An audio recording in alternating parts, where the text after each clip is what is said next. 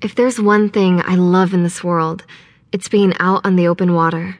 The smell of the deep blue ocean and the cool spray of the waves as they whip past is something that I will never forget, no matter how long it's been since I've had it for myself.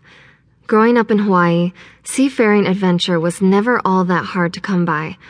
Most of the families that I knew had some kind of vessel, whether it was a little dinghy for rowing out and pulling up crab pots, or a high-powered speedboat that zipped around the islands. My stepfather, being the wealthy businessman that he was, we were no different. Well, maybe a little different, because not everyone can afford a massive luxury yacht. The boat itself, affectionately named the Lazy Bones, was absolutely enormous and decked out with every amenity that you could imagine, including a diving board off of the back and a hot tub on the deck. It could sleep several passengers comfortably and was put to good use throughout my formative years.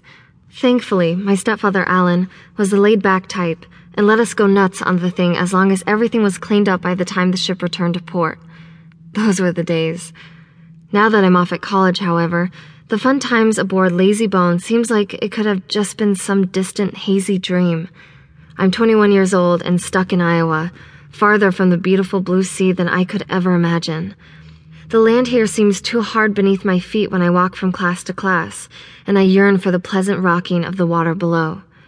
I'd do anything to visit home for the holidays, to take some time away from my studies and go for a ride on the Lazy Bones once more, my stepfather at the helm while I tan happily on the back deck. But my time was absolutely crammed with schoolwork and tests.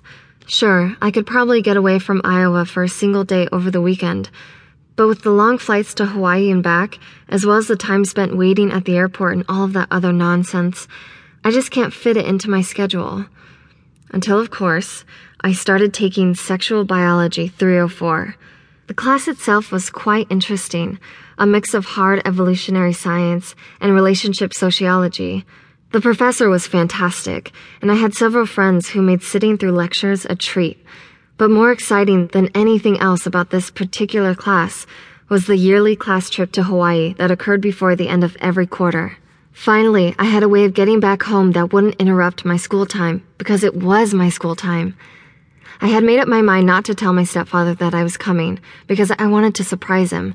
So without much fanfare, I eventually found myself landing on the big island with a smile on my face and excitement in my soul. "This is amazing," my friend Morgan says to me, looking out across the Hawaiian coastline as we follow our ragtag band of students out of the airport and over to a large bus that's been waiting for us.